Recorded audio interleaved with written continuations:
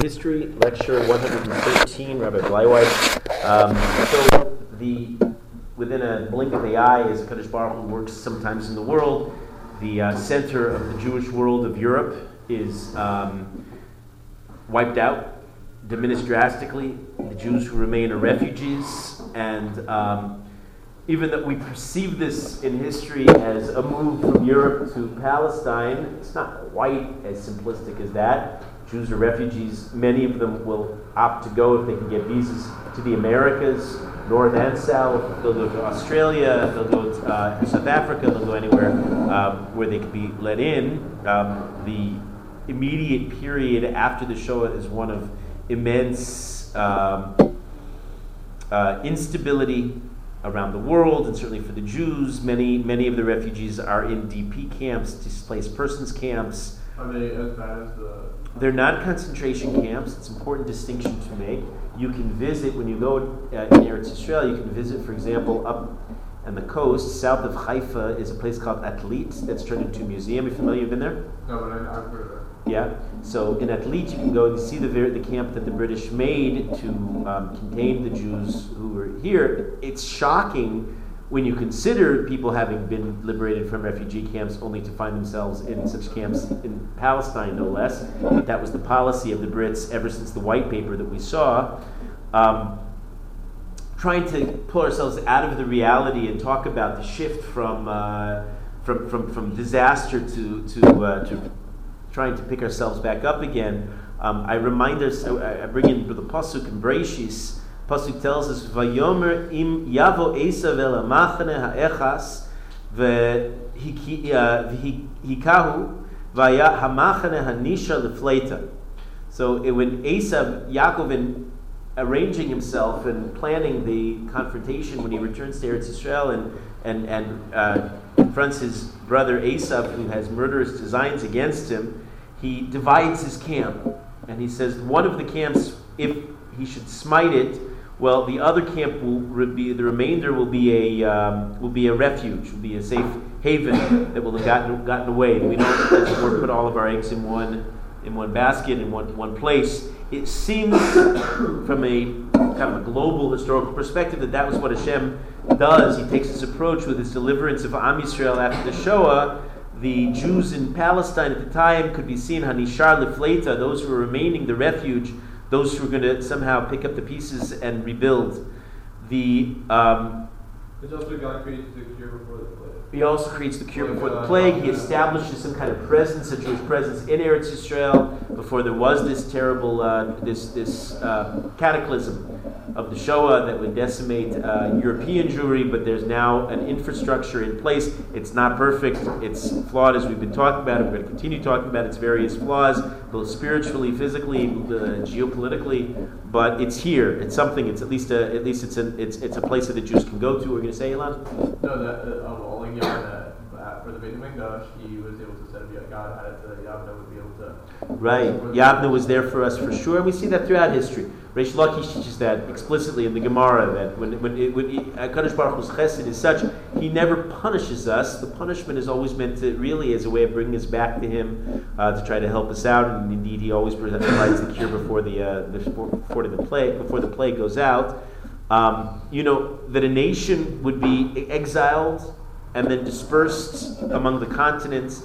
And we know that really there is no such national consciousness anywhere else in the world before modern times. I mentioned this in one of our last classes, that when people moved, they were simply nomadic, and they started to identify with whatever their new country was. They didn't necessarily retain connections to the old world, certainly not into the second, third generation. They already assimilated to the new culture, and the Jews were unique in this level. But that the Jews could be exiled and then dispersed, and then would have survived the horrors that we've reimagined and endured for the last 2,000 years as we've relived all of Jewish history, and then that we would come back to this land, this holy land, is a miracle. In this context, we think about something that we mentioned at the very, very beginning of this class, Rav Yaakov Emden's comments, and it takes on a new poignance. I'll requote it in full. He says, "When I consider the great wonders and he means what he's referring to is the continued existence of Am Yisrael. He says, these wonders emerge with greater significance than all the miracles that HaKadosh Baruch Hu performed for our ancestors in Egypt, in the desert, when they entered Eretz Yisrael. Rav Yaakov then he concludes, he says, with the longer this exile extends, the miracle of our existence becomes more obvious. It's to make known that Hashem is master of the entire world and throughout time. And it takes that spiritual ability to look at the world and see HaKadosh Baruch Hu, and see how everything is being played out, pull ourselves out of our mundane physical existence, material immersed existence, and we'll see what's going on, that we're alive in such thrilling times, and to try to make sense of what that is. First, what we have to recognize is that it makes Hashem Haisasos. This all comes from HaKadosh Baruch Hu. Now, the Jews in Palestine are struggling. We mentioned already that there were attacks. We talked about people stories. There were a couple of possibilities that the Nazis would have come and conquered Palestine. They certainly had made an alliance with the Arabs, the Grand Mufti, who would more than welcome their presence and facilitate the imprisonment of the Jewish population of Palestine. We know that they survived that. We also know that the British Empire is enduring all kinds of its own problems. The empire that's around the world is starting to implode in India and Pakistan, all over the place. The British are having problems. British Mandate Palestine is one extra headache, and increasingly becomes obvious that they had gotten themselves in far over their heads. That the end was imminent. That they were going to have to get out of there. And what would be afterwards, what kind of a state would there be, was subject to question. And it was at the time, if we put ourselves back in the years 1946, 1947, it's quite scary.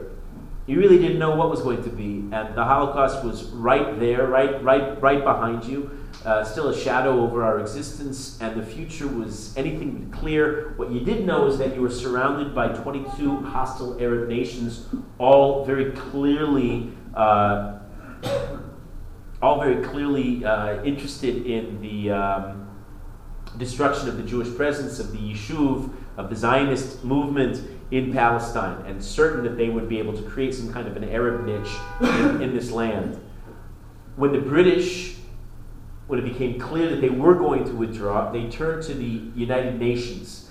And they turned to the United Nations and asked them to come up with some kind of long-term workable solution.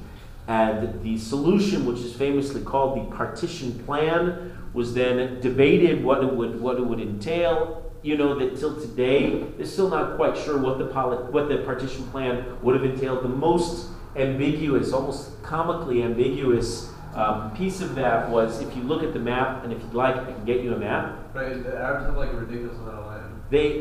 Actually no, the Arabs were resented. The Arabs never accepted it. The Arab portions were technically, geographically smaller than the Jewish portions of British Mandate Palestine, whatever the British maintained control, which was not so different than what we see as the map of the state of Israel today. What the British had, if you actually divided the land, the Jews got more. It's just what we had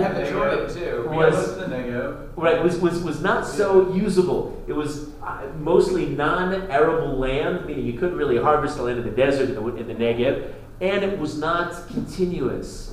So the portions, it was several patches of land, but the Arab land, one patch had continuity with the other patch. They all were interconnected. In order to get from the three major chunks of land that were given to the Jews, they had to cross through Arab lands to get access from one place to the next.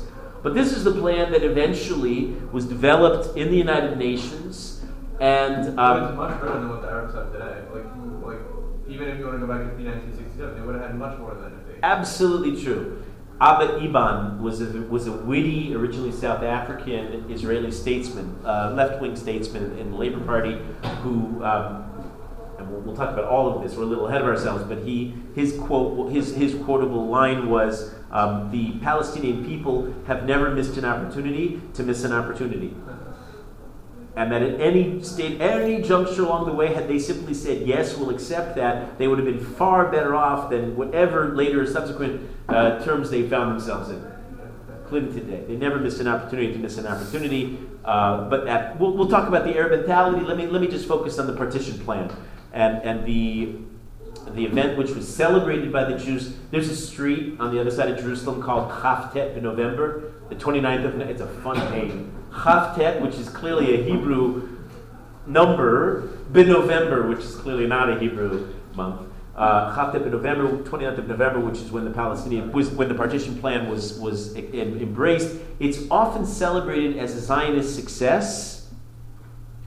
But I want to go back and try to understand what it was. Often the means used by the activists, by those who from the Zionist movement who are activists, were often ruthless in trying to achieve their means. The ends justify the means, and this is not the first time we'll have seen this. You remember the story that we told about the boat that was turned back to the Nazis, and the defense, Shurtak's defense was, well, it had to be. We felt that this was a small sacrifice to be made for the greater cause of the Zionist state. We need a state, and that's if a few Jewish lives had to be sacrificed towards that end goal. Well, so be it. That was we encounter similar kind of efforts on the part of those actives. It reminds me the kind of approach is one. I don't know. I can't help make a connection between this. At all expenses, we're gonna do what we need to do to get to the end goal. What reminds me of that is the recent display of whatever you want to call his power ploys of the soon to be probable to be a new prime minister, is the same prime minister as Bibi Netanyahu. His efforts in going to Congress and his political campaigning, his preening, and so on. That it often not really. Sort of not really concerned with what it looks like and how people will see him. But the fact that the Zionists would get themselves a bad reputation in the world was not just because of anti-Semitism. They did a number of things. I'll give you a few illustrations here. They did a number of things to make themselves odious to the world. Okay, February, a little timeline here. February of 1947, the British announced that they're going to terminate the mandate. It's official. In April, they turn to the United Nations. What's going to be? What's the recommendation? And it takes all those months throughout the summer, all the way to November 29th, until the UN finally approves a partition plan of Palestine. They're going to create an independent Arab state, a Jewish state, and this is the part that I alluded to earlier, the part that was not at all developed and worked out or imagined, and even till today we have no idea what it means. Jerusalem and its environs, everything around Jerusalem was going to be into an international city which has no precedent. There is no such thing as an international city, so how such a thing would work remains anybody's guess. In the world till today, even if you're talking about the post-Enlightenment, modern world, post-Berlin Wall world, where it seems that people, it's a new age. But still, countries remain sovereign when they have strong armies. And if as happens not irregularly, I mean, this last year we've seen coups around the world, from the Ukraine to Central African Republic and all kinds of other small countries that you never hear about. But these things are very common, and usually what it means is the army came and they kicked the president out of his palace, and they install their new president, who's usually the general or some other military figure. So it's a coup. That's usually what happens in the world, and that's usually what you need. And the people who are in power because they got the strongest army in that place. So what would it mean to have an international city? Who's going to have the police force? Who's going to run it? Who's going to make the determinations? Who's going to throw whom into jail? None of that had been worked out. But anyway, that was the idealistic maybe, or the well-intending purposes of the UN. They wanted to somehow create some kind of lasting compromise in this part of the world. What is going on in this part of the world at that time? Well, we find that in Palestine alone, I'm not talking about the neighboring countries. In the north, you've got Lebanon. You have to the northeast, you have Syria. To the east, Jordan, and to the southwest, you've got Egypt. course, not far you have Iraq and Saudi Arabia and the Gulf states, and again, this whole part of the world which is predominantly Muslim. In the local Palestine, British Mandate Palestine, we would, going back to 1947, end of 1947, find 1.2 million Arabs locally, most of whom had not been there for more than a couple generations, which is, as the same statement can be made about the Jews, but when the Palestinians make claims about their long-term establishment in Palestine, those are fictitious. Much like the Jews have not long-term been living in Palestine, with a few exceptions. We know that there were certain families that had been here the Doros, but most were newbies, new arrivals. The 1.2 million Arabs would be compared with some 650,000 Jews locally, meaning a little bit over half the number of Arabs. There were half the Jews were half the number of the local Arabs, a little over half. 60%. So not even 60%. Most of the Jews were indeed European-born. There were Sephardi Jews, but most of them were from Europe. The passage of the partition plan, according to the arbitrary rules of the UN, required 2/3 of the member states. Who gets to be a member state is another question. You realize that it's rigged against the Jews since you have so many Muslim states and so many states that are just generally hostile to anything Jewish. There are 56 member states at the time. It was a very close call. Now how many are there? Say it again? How many are there today? It's a good question. More? Well, that's not really fair. They're making these rules after they already know what the story is.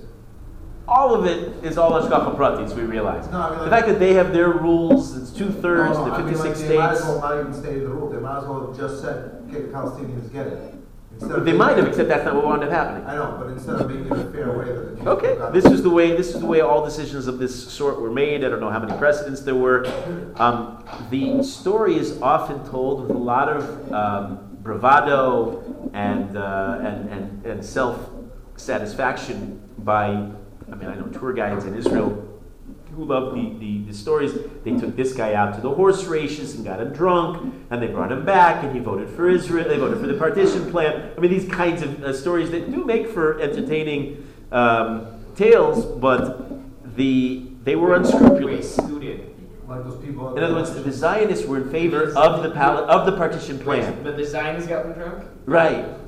That was the story. I don't know how true all of the stories are, but I'm going to share a few of the stories with you. With the retelling of these stories, they tend to take literary license. They take on certain distortion. You mean like during the election, the people trying to buy our votes? Right. So you're seeing all these kinds of behind the scenes mechanisms that were going on by the activists, who were often unscrupulous, and they again made themselves, let's use understatement here, obnoxious in the eyes of many in the world, no less than the President of the United States, at the time Harry Truman. He said as follows: I do not think that I have ever, and he was somebody who's very sympathetic to Jews. He had an old story with Truman. He had an old friend who was Jewish, an advisor. He was generally amenable as far as non-Jewish rulers in our history are concerned. Truman was among the better friends that Jewish people has known. And yet he himself said about, in reflecting on what went on before the partition plan was voted, he said, I do not think I ever had as much pressure and propaganda aimed at the White House as I had in this instance. The persistence of a few of the extreme Zionist leaders, actuated by political motives and engaging in political threats, Truman said, it disturbed and annoyed me. The Indian Prime Minister of the country of India, said the Zionists had tried to bribe India with millions. The Prime Minister said his sister, who was the UN representative, had received daily warnings that her life was in danger unless she voted correctly. This story that happened during the elections over here. I don't know if it's a No, don't right now, because you're going to take us off topic. I'm sure it's a good story. Tell me another time. But it's clearly we see what goes on in general in democratic situations where people are unscrupulous. They'll reduce themselves to these kinds of ploys. But you have to realize they say it's Machiavellian, the ends justify the means, and anything for the Jewish state, and we're going to get there. But it's not quite true in real politics. What happens in the world remembers not just the end result of the vote, but they become turned off to the whole enterprise. They actually promised a $5 million loan to Haiti, and that probably got their vote. The Philippines representative was in opposition to the partition plan, and the next day he was replaced. Somehow I don't know how it worked exactly, who bribed whom, but there was somebody else who was filled in, and indeed the Philippines voted in favor. I'm here now. In the end, the vote was 33 to 13. So if you do the math, it had to be 2/3. 33 to 13. There were 10 abstentions, and one member was absent. Absent. Go look it up. I'm sure it's all fine. You could all determine who was who. The Jews, of course, when the vote came in, there's famous film footage where you see the Jews listening, rapt with attention, listening to their radios, and old ladies crying, and very, very emotional as the votes came in, and they said, going down right now. Argentina, I think abstain. I don't know. I don't have all this memorized. In any case, most of the reaction and part of the certainly of the Zionist Yishuv was jubilation, dancing the hara in the streets. They of course accepted the plan immediately. Yes, we'll put this into practice. They'll take anything, whatever scraps are thrown at them. Even though the plan geopolitically was a disaster, they got none of the traditional lands. And in terms of defending such a country, you should look at the partition plan and see how precarious it is for the Jews. But they'll take what they can get. But that was irrelevant. The fact that the Jews embraced it meant very little, because the Arabs unanimously, and it's not so common, the Arabs are unanimous about anything. They have their own problems of unity, lack thereof. But the Arabs unanimously rejected it. And they instead demanded, they said, this is irrelevant. We want an independent Arab Palestine. They claimed the world would acknowledge this, and they, within their Arab country of Palestine, would respect the rights of a Jewish minority. It was officially, they couldn't say they're going to throw every Jew into the Mediterranean Sea, which is what, off the record, many of them were indeed saying, not just implying. They did say this off the record, but officially they allowed a Jewish minority within their Arab state, but nothing less than that. Arab leaders spoke openly about, as we said, driving the Jews into the sea. They were going to rid Palestine of the Zionist plague. Now, the British, as we mentioned, they were beset with their own problems and national interests. They said, we'll accept the plan. And they did so with a cruel gleam in their eye, recognizing that whatever was going to follow would be a bloodbath, that this was not going to be accepted smoothly, and that it would probably lead to the destruction of the Jewish Yishuv in Palestine, and that was simply not something the British needed to worry about. In their dry, inimitable British fashion, they would say, well, that's just not our concern. We've had it with the Jews. You remember we did several sections on the torrid relationship between the Jews and the British during the Mandate period. It was not a happy relationship. And they said that we will accept the plan, we will not be responsible for it, we will not enforce it. Whatever will be, and we're moving out, which is effectively leading to a lawless situation. And that's what the Arabs who were here locally and the Jews who were here locally were anticipating. When the British pulled out, nobody was here to keep any sense of law and order. Nobody was here to monitor, and it was going to be an all-out war. And people braced themselves for the worst. And that was what many, many expected. The date was set. They were going to withdraw, indeed, on May 14th, 1948. Hey ER, which would later be chosen as the day that Israel would declare independence, on the exact day that the British would finally withdraw. But the withdrawal was not all in one fell swoop. They went, often unannounced and secretively.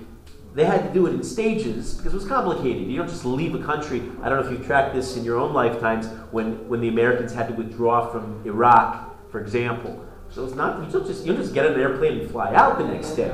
You have to leave. What's that?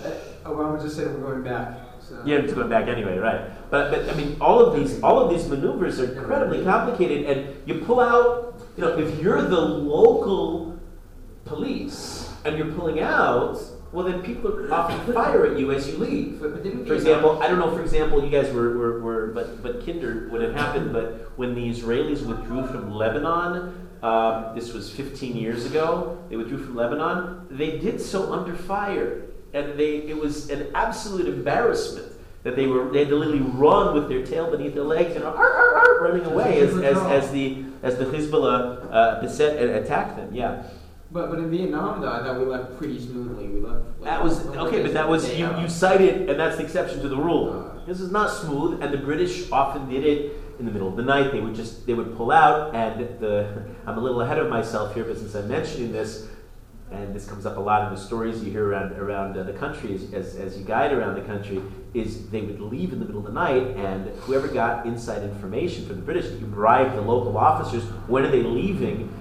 Sometimes it was the Jews, sometimes the Arabs were the smarter. They would suddenly appear out of nowhere as the British were simply quietly closing up shop. The next power would be there to replace them. And by the next morning, they simply were a fact on the ground, and they were there.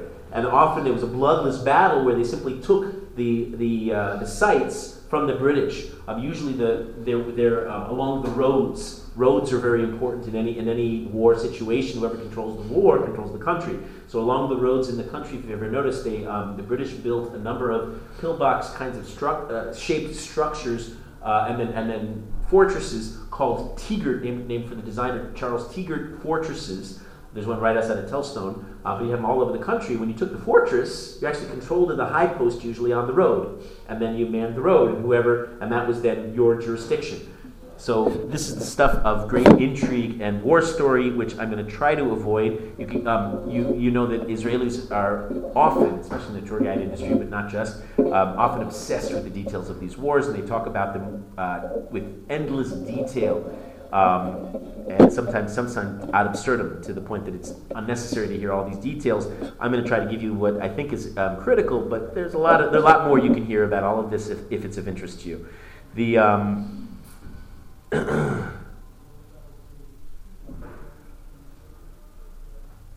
Arabs then were gearing up for a war. That was where we found ourselves. The Brisker Rav has some. As always, the Brisker Rav, who we'll be talking about a certain amount, is one of the Gedolei Hador. He is one of the sons of Chaim Brisker, who we met and we talked about his immense influence, the Brisker Derech influence today on all yeshivas around the world. And the Brisker Rav we'll meet as well, was miraculously survived the Shoah, made it to Eretz Yisrael, made it to Palestine, and followed all of these events. And he wondered, he said, how do you make sense of the fact that the nations allowed for a partition, and on some level the Balfour Declaration and the acknowledgement that there could be a Jewish state, even if it's just theoretical and people expected a bloodbath? Why would they do this? How do you make sense of this from the historical paradigm of Esav Sonis Yaakov, that the non-Jews hate the Jews? Then why would this make any sense that they would favor a partition plan? So the Brisker Rav posits as follows. He says, the world was convinced the Jews had no chance. The Arabs were far greater in number, in arms. They had actually developed armies. The Jews were underground guerrilla warriors at best. He said he felt that the world cynically may have considered this the ultimate convenient solution to the Jewish problem. Because they could sit by, was not their business. They did what they did. They, after all, favored a Jewish state. They voted in favor of partition. And therefore they could in good conscience say they took care of the Jews as best they could. The fact that the Arabs wiped out the Jews, that's not their business. That was just unfortunate planning on the part of the Zionist Yishuv.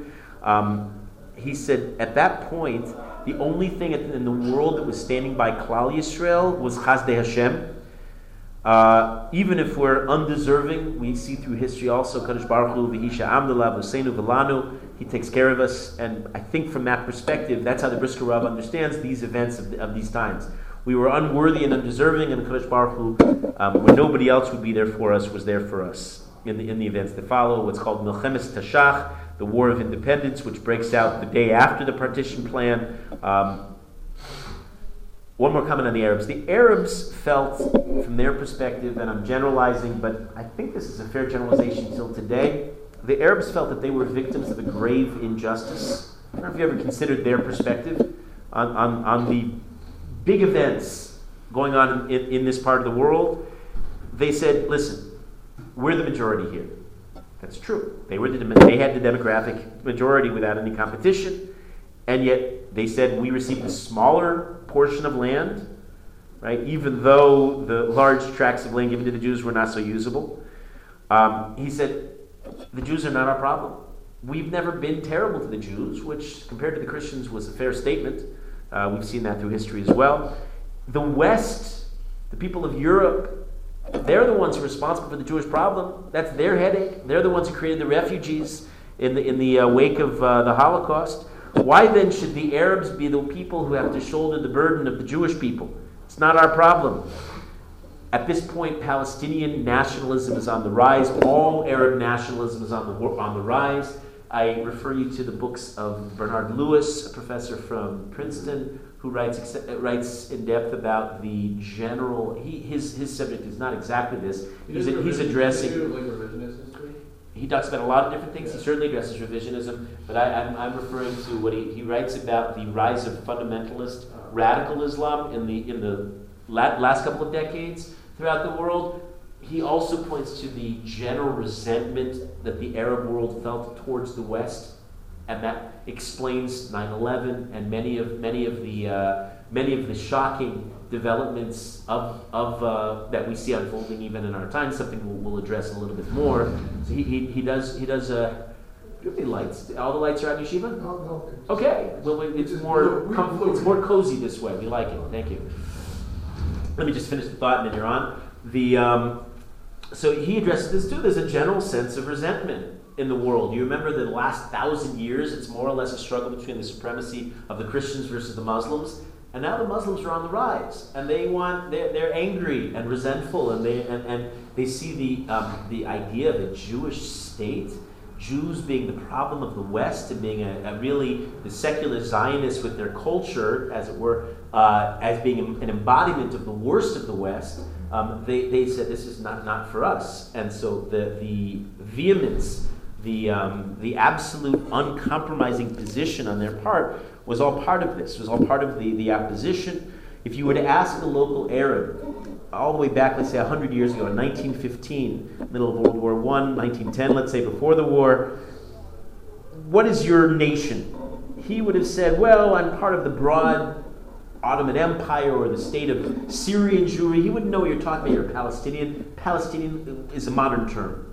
There wasn't a Palestinian consciousness before World War I. Arbitrarily carved up this part of the land, part of the world, and created randomly a place called Jordan, Transjordan. They carved up and created Syria and Lebanon, French and British extensions of their empire, and the fact that you have a divided Arab world now, with now a new representation in the land of Palestine, with the new people that are going to start calling themselves Palestinian. These are new developments. The League of Nations in 1923 split up the smaller states that we find today. Golda Meir famously said, there is no Palestinian people. And she's right and she's wrong. There was no Palestinian people historically. If anything, Palestinian people are an extension of the people who live in Transjordan. Ethnically, there's no real distinction between them. But facts on the ground, her statement is wrong, because whether you like it or not, the complicated last century has created a Palestinian people. At least that's the way they see it. And we're not going to convince them otherwise in any immediate way. They would find there's a ripe national base, there's strong feeling of all Arabs all around this part of the world, locally in Palestine and then throughout the Middle East, who are now ready to go to war. And that's what we find, and we'll talk about the war that breaks out. Baraki had a thought or a question? Yeah, just on Jordan, I didn't. I'm glad that we started talking about that. But that was owned by the British, right? And then they gave it. Mm-hmm. So, I mean, wouldn't that be an Arab state, though? I don't understand that. And Jordan was created by the League of Nations in 1923. Right. But so then they also wanted a Arab state in Palestine? Well, that was the question. That was what was unresolved, because for the British had kept Palestine as a separate entity. The British had different designs here. They had messianic ideas that they were going to be the Christian power to be here when Yashka would return. So they had a very different vision. It didn't quite work out as they hoped.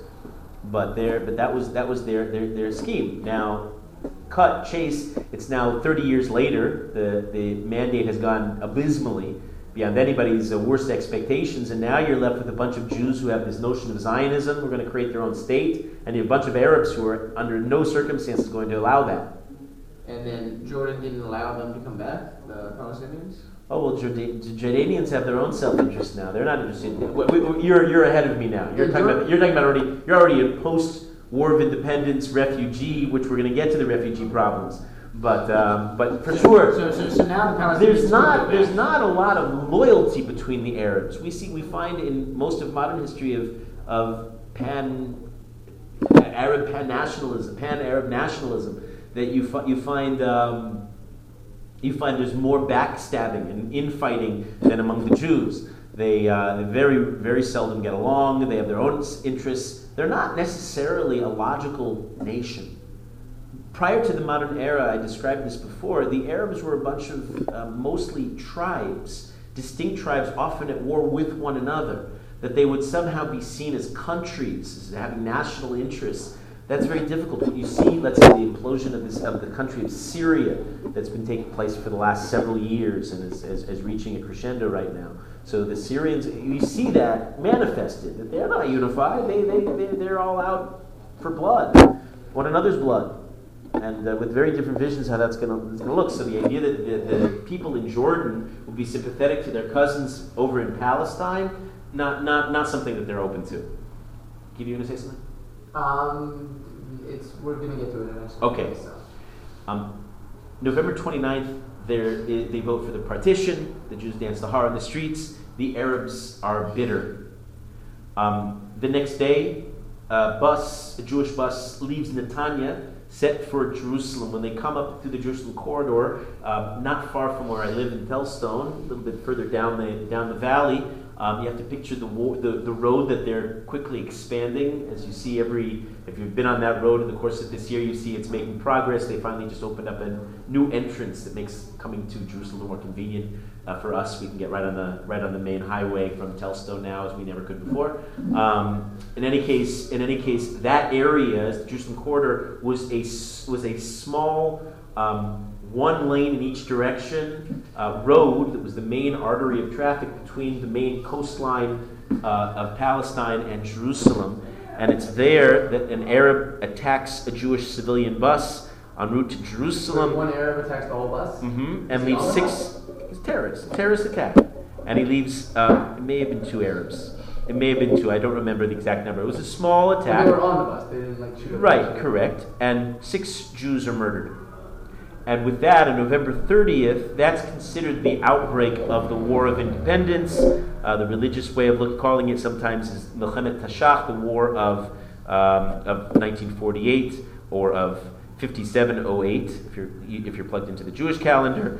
The first half of the war, if you want to think of this war in various stages, the war then is more or less divided between November 30th and, let's say, May 14th. The first half of the war then is between Jews and mostly local Arabs. The big Arab nations don't weigh in until the British withdraw officially. That'll be the next phase of the war, and we'll get there soon enough. Hello, welcome back.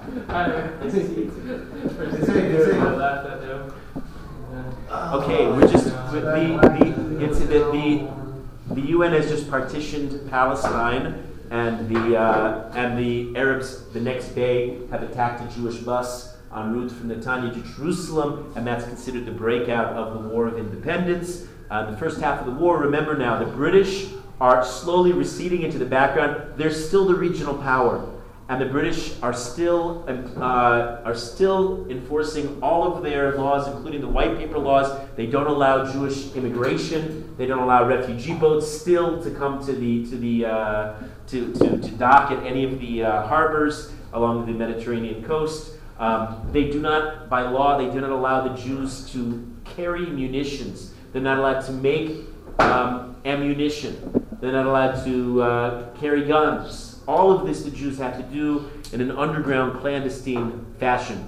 There are in Yerushalayim 100,000 Jews surrounded, as is not the case today, but the 100,000 Jews are surrounded by Arabs, hostile Arabs in every single direction. And I really should have a map, but you have to picture Yerushalayim, Yer Kodesh is right here.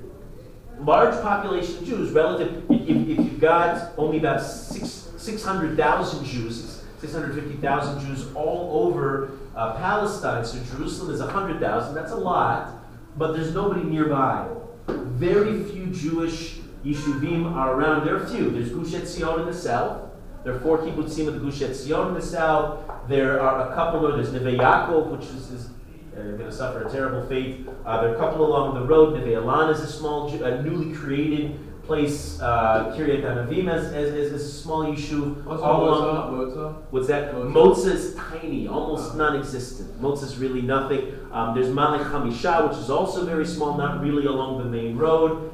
And there's not much going on for the Jews, and they're sort of sitting ducks, surrounded by very strong, very, very angry Arabs in every direction. And then you have along the coast, you have, all around you have Jewish Yishuvim, but the situation looked very fraught. It was not one that people felt very positive about, because what's going to be? We recognize in hindsight we had a Kadosh Baruch Hu on our side, and you had also the fact that Jews were surviving for their basic survival. They were fighting for their survival. The Arabs were angry, but they were not fighting a war to the death. They were not fighting for their lives. So it's not quite the. Even though there's a lack of parity on all kinds of levels, the numbers are off. I'll give you some of the statistics soon. But what's also not quite fair and equal on both sides is the basic premise of the war: the Jews were fighting to live, and they recognized that, especially in the post-Holocaust world, the Holocaust having ended 3 years earlier, this was not just about the local Jews surviving, but the sense was if the Jews would not make it in Palestine, they wouldn't make it anywhere. Ilan, you had something? Well, I was just going to say I went to Castel 2 days ago. I'm going to tell the story. Yeah. One of the places I like to guide, depending on how you hear the story, there are various versions. I'll do my best to give you an accurate display. And this is really the lay. I mean, you're right now. I mean, you anticipate this because I'm leading up to the story of the Castel. Right. So, as the fighting breaks out, there's an increasing recognition that with the partition plan and the various strategies around the map of where the Jews are going to be, and the increasing recognition that the partition plan is going to be irrelevant, that the Jews are going to have to just do this, as it were, on their own, the centrality of Jerusalem will become increasingly relevant. And both sides will come to recognize that if you have Jerusalem, you probably have the war. Why is that? Because it's not just a war. This is an emotional, spiritual cataclysm of a war that each side perceives as some kind of long-term eschatological showdown. That this is a war of the end of days. And if that's true, and we're fighting over not just any land, we didn't accept the Uganda plan, and we didn't accept the options over in Siberia or in Argentina. If it's the war over the Holy Land, well, it's no Holy Land. There's no Jewish state without the eternal capital of Klal Yisrael, and that's Jerusalem. And that's true in the minds of the religious Jews, but it's interestingly true in the minds of the secular Yishuv, the Zionist Yishuv. And the Arabs recognize that fact every bit as much as the Jews. They saw Jerusalem as the linchpin, as the key. And they had a charismatic leader. His name is Abdul Qadir al-Husseini. You heard about him, Milan, the other day on the Castel? Yeah. Abdul Qadir al-Husseini, who recognizes this, and he comes up with a strategy. His idea was if you could take Jerusalem and secure Jerusalem, then the psychological effect of that on the other side would be devastating, to the point that they would ultimately lose it. They would give up. They would throw in the towel. And so he realized that what you could do with this, the Arabs already had the natural advantage topographically. You simply cut off Jerusalem and strangle it, and that will be the strategy that he hits upon, and he does it very logically. Here's a man who grew up in the hills around Jerusalem, who knows the trees and the rocks and the pathways like the back of his hand, right? Like the arteries in the back of his hand is something that's familiar to him, and that's true about the local Arabs as well. They know that the Jews have access to Jerusalem only by these rickety old dirt roads, not quite dirt roads, but not much better than dirt roads, one lane in each direction. And they would, because in order to approach Jerusalem, you have to go up this treacherous terrain. The strategy that they hit upon was the mountain area where I live in around Jerusalem, what they call the Corridor of Jerusalem, is dotted with small Arab villages all along the way. Places like Beit Machsir and Saris and Castel are all Arab villages, and they were trained by Abdul Qadir al-Husseini to lead ambushes. When they saw the Jews started to come in convoys, in small old driving at as much as 10, 20 miles per hour up these big trucks, these old trucks, whatever the Jews could afford, which was not much, to bring precious supplies to the Jewish population of Jerusalem, food and water and medical supplies and so on. They'd have to go in convoys, and they would go up the Jerusalem corridor, wind their way up the Jerusalem corridor. Well, the villagers would lay an ambush. They would block the road on one side and then quickly make an explosion on the other side, so they were surrounded. And then when the cue was given, the villagers would come down and attack the convoys. When you're driving up, you've seen this probably all your lives, you can see there are burned out relics, shells of some of the old trucks and cars that were used to drive in these convoys. You ever notice that? You picture what I'm talking about? They move them around now that they're doing all the roadworks. Now they're not always so prominently displayed, but at most junctions you could see where these those are shells of the original trucks. Sometimes whole convoys were murdered en masse. That was one of the strategies. There was not quite the same attack, but there was an attack of a convoy. Did I do this tour with you guys this year? I don't remember. Maybe it was last year.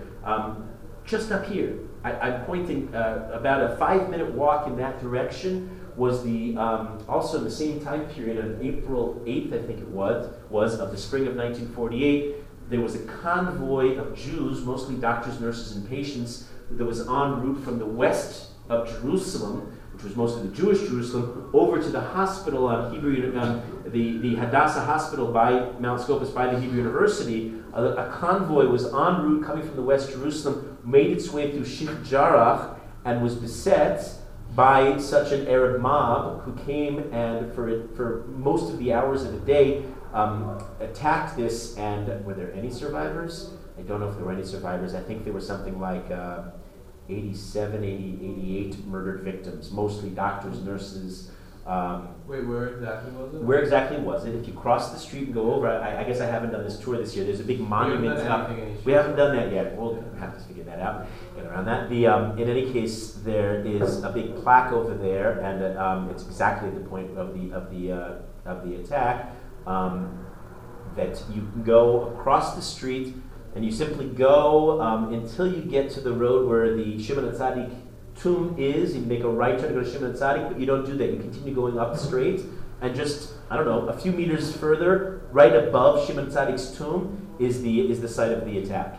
So this was a favorite, easy way of killing lots of Jews and terrorizing the people into not using the roads. Say it again. It's guerrilla warfare. That's what the nature of the war was, and that's how they fought to strangle Jerusalem, to make Jerusalem increasingly isolated and desperate, so the Jews ultimately would cave in. You realize most of war, not just the War of Independence, most wars in the world are not really tactical. It's not about who wins, like in, let's say, in a ball game, it's all about who strategizes best, and at the end of the day, it's who rackets up the most points in most games, right? Wars are not really like that. Wars are all really psychological. They win because the other guy said, we're not gonna get out of this thing. And sometimes it's irrational. Sometimes the weaker side winds up winning by simply terrorizing the other side and deceiving them, deluding them to the conclusion that, oh yeah, we're not going to win this thing. Very much. Isn't that called a war of attrition? It's a war of attrition, but like most wars actually work like that. That's why most strategists work on what we call psychological warfare. How are we going to psych out the other side? That's very much what's underlying this. If you don't get Jerusalem, you're going to basically demoralize the other side. And that was recognized by both sides. And Abdul Qadir al-Husayni hit upon this very, very effective strategy where indeed the 100,000 Jews in Jerusalem were very slowly being strangled. If you want to see a more elaborate account of this, you could read the fairly well-done, reasonable book called O Jerusalem by non-Jewish authors, where they try to give you an even-handed approach, and they interview all positions, Jewish, Arab, British, and otherwise, of that era, of this time in history leading up to the war, the Declaration of Independence. They don't do the second half of the War of Independence, but it does paint a very interesting portrait of what was going on here, and the increasing desperation of the Jewish settlement in Jerusalem. Jerusalem was more or less besieged. It was never really called that, but that's effectively what was going on. Now, in general, until the spring, the strategy of the leadership of the Jews is based in Tel Aviv, on the coast. Ben Gurion and others were more or less calling the shots, and their strategy, their approach was one. It's not the first time we've seen this. The strategy is one of what we call Havlaga, which is, remember Havlaga? It was the reason why the Irgun broke away and why the more radical right wing used. Right, they were one of restraint. We don't want to sully our name. We want to ingratiate ourselves into the world. We want to be the good boys of the world. We don't want the UN to think badly of us. We don't want the United States to think badly of us. So they held themselves. That was their approach. They were concerned. They were concerned if they were going to be completely cut off from the world. Well, who would be there to come riding in if the Arabs do indeed make good on their promises to destroy all of the Jews? Well, who's going to come in? Who's going to be the cavalry? Who's going to come in to save us? So that explained their approach. The Arabs, of course, were unburdened by any such conscience, and they had no problem. Their strategy was not Havlaga. They attacked, and they attacked viciously all around the country. Some of the famous attacks included the attack against what's called the Lamed Hay. If you know the story, the kibbutzim in Gush Etzion were also very much under siege, very much isolated, surrounded by hostile Arabs. And when 35 talented young men set out in the middle of the night to go and give them supplies and also be there to fight for them and to help them, they were attacked in the middle of the night, and all 35 men were murdered. A whole legendary story about that. Say it again? No, I was thinking about that because either that or something else like that. It was very recent. No, that was in the January of 1948. 35 men were murdered. The Lamed Hay, as they're traditionally called. Something like that recently happened, like 2009. Like the whole Israeli group was massacred completely. I forgot when or where, but I just recently read about it. Okay. By the end of March, there were actually several of these attacks. There was the Lamed Hay, there was an attack on Neve Daniel, also in the Gush. There was an attack in the far north in Yechiam, and they left they were a terrible blow to the Jews. And again, it was all psychological warfare, but they reached a very low morale because they felt this was just the beginning, and what's going to be in the future. There were a total of 1,000 Jews killed. But in a small yeshuv of 650,000 Jews, that's a lot. That means you know somebody, or you know somebody whose cousin was killed. Everybody's very connected. And sometimes it's the irrational that moves us to action. And these attacks left the morale so low that they changed. And they said effectively, enough and no more. And we're going to stop being the good guys, and we're going to go on the offensive. And I'm giving you generalizations, but I think these generalizations hold. We're going to turn things around and go on the attack. And this will begin starting in early April. And specifically, we're going to go on the offensive on behalf of Jerusalem. They, like Abd al-Husseini, recognize that we're not going to win this war if we don't have Yerushalayim, Ir HaKodesh.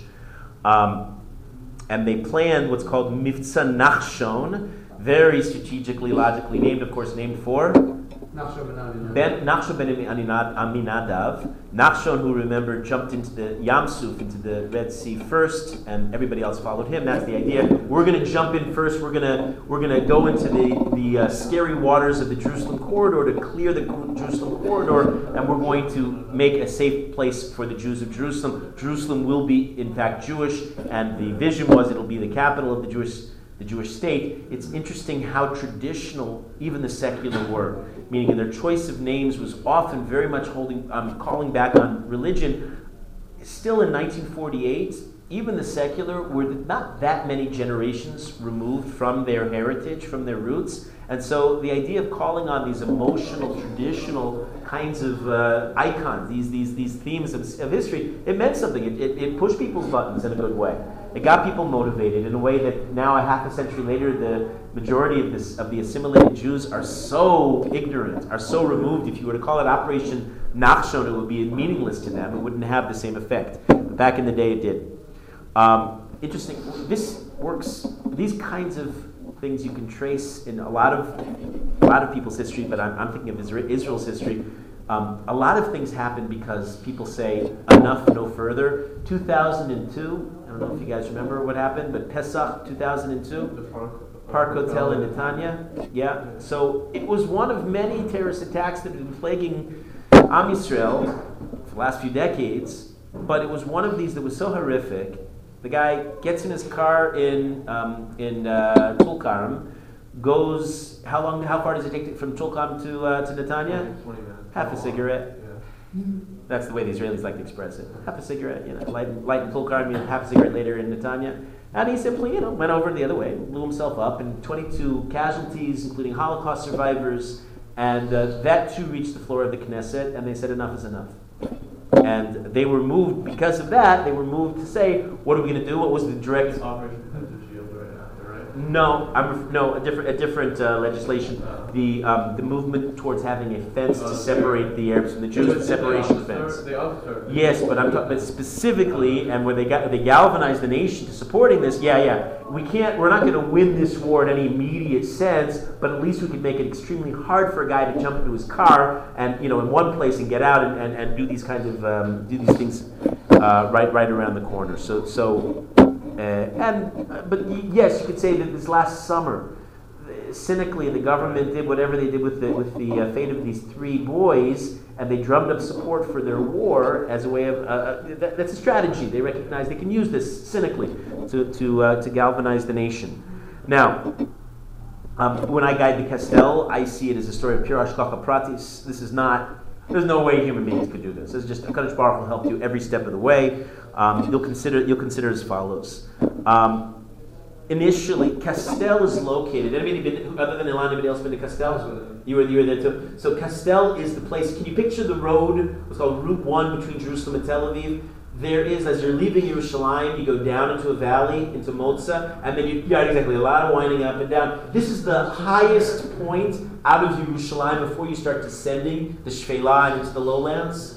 So the highest point is the Castel. Today it's Mevaseret Zion, and you can see on the top of the Castel, on the left, let's say you're leaving Yerushalayim, it's on the left of the road, you can look up at the top of the mountain, you can see a flag. Today it's a national site. You usually have to pay, but sometimes they're not always there to collect your money. We had that to pay. You had to pay. It was like 15 shekels. Yeah, right. It's nominal. At the top was an ancient castel because it was a castle. It was an old Roman fort that would, in later generations, be an Arab village. That they converted into the ancient Roman structures. Arab village, including the house of the Muhtar, the leading chieftain. And it sits literally over the road to Jerusalem. If you go to the very top there, as assuming you did, you can see the entire road laid out for you. If you think about the strategy and the attacks, the ambushes on the convoys down below, they're sitting pretty. And so the Arabs knew, and the Jews realized soon enough, that if you take these villages, the top of the Jerusalem corridor, like those that I mentioned, Beit Machsir and Saris and Castel, you basically win supremacy in that corridor and you get Jerusalem. So I'm making a long story short. You can learn the longer story. It's fantastic, but I don't have so much time left, and I want to finish talking about La Castel, at least for today. They take the Castel.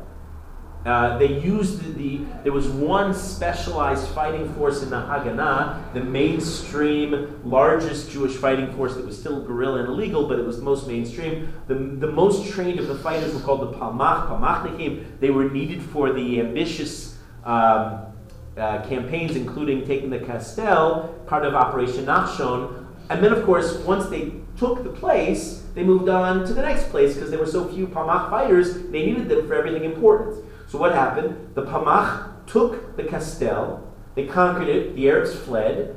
Many of the Arabs were fleeing in this period from the whole Jerusalem area, and they didn't stay. Instead of the Palmachnikim, they sent them what were called Cheshim, Chayal Sadeh, field soldiers.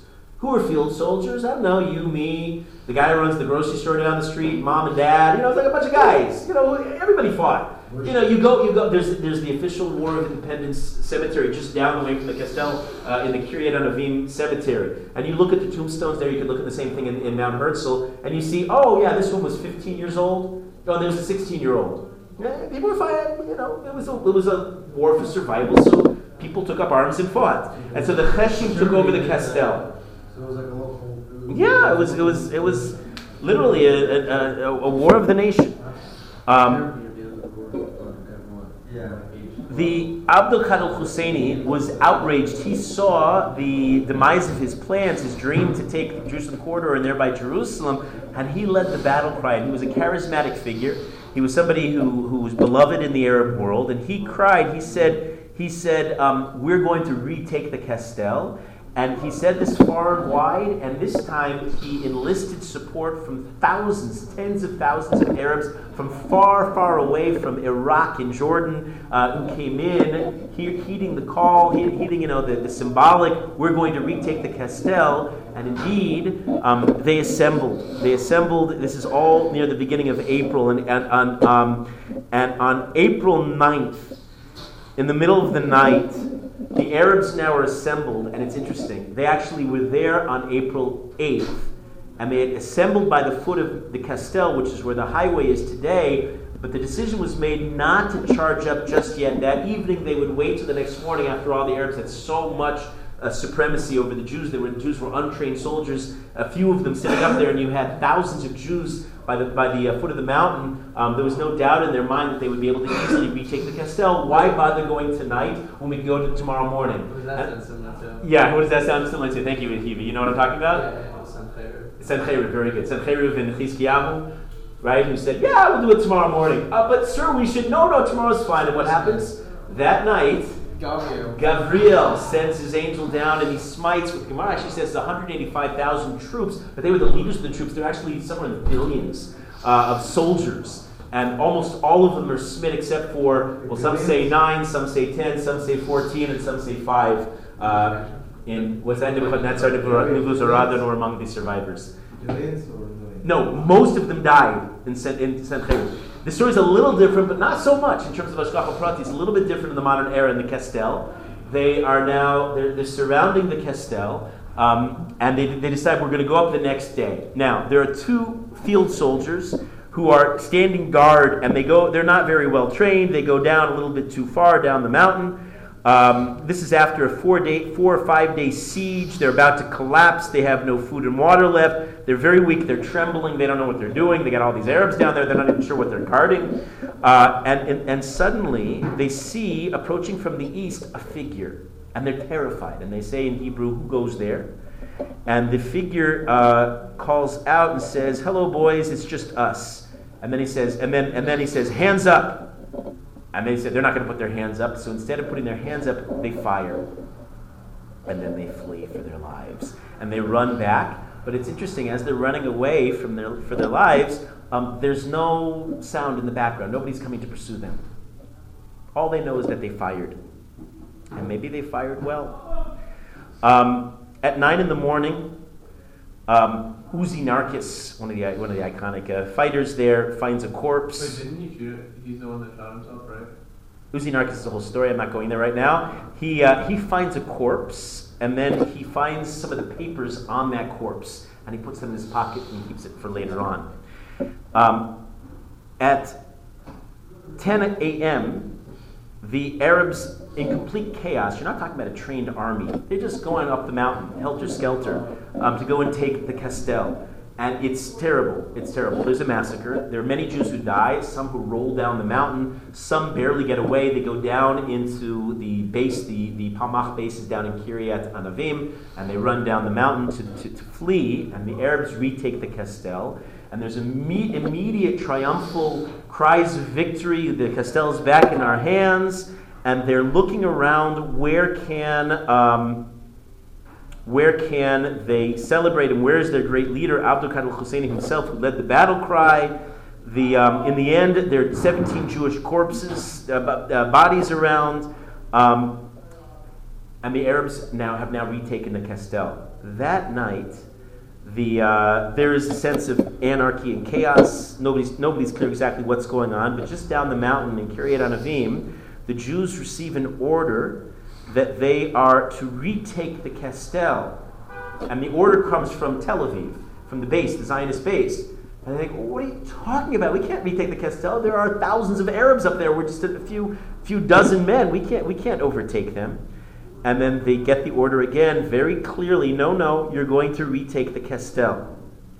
And they follow the order, and they go back up the mountain, the Castel, and there are a few gunshots, but nothing else. It's relatively quiet, and in the middle of the night they go and they retake the mountain.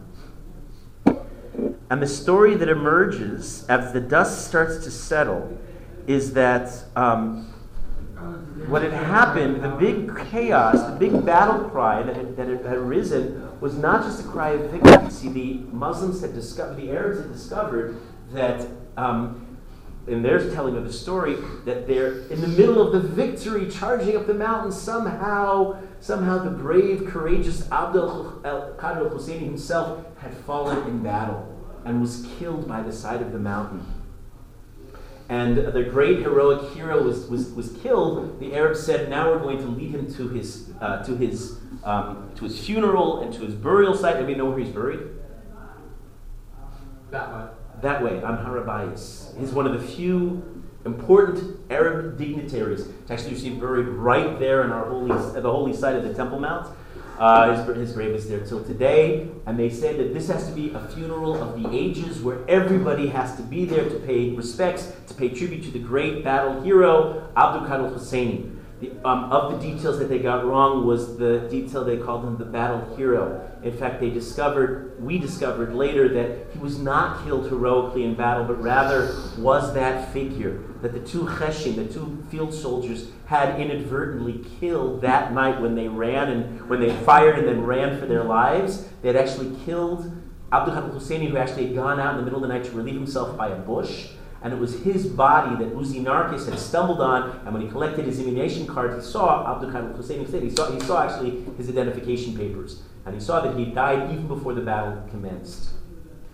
The Palmach comes back, they retake the Castel, they send reinforcements, and the Castel has been in Jewish hands ever since, till today. So now, I don't know how you read history exactly, but if you don't hear any bit of hashgacha pratis in these tales, in these events, and it's here, it's in the Castel, and it's in every stretch of the way, there's no reason or way or shape or form that the Jewish people should have somehow endured and survived Melchemes Tashach, but somehow we did survive. It was Chazdei Hashem. We'll continue talking about the War of Independence tomorrow.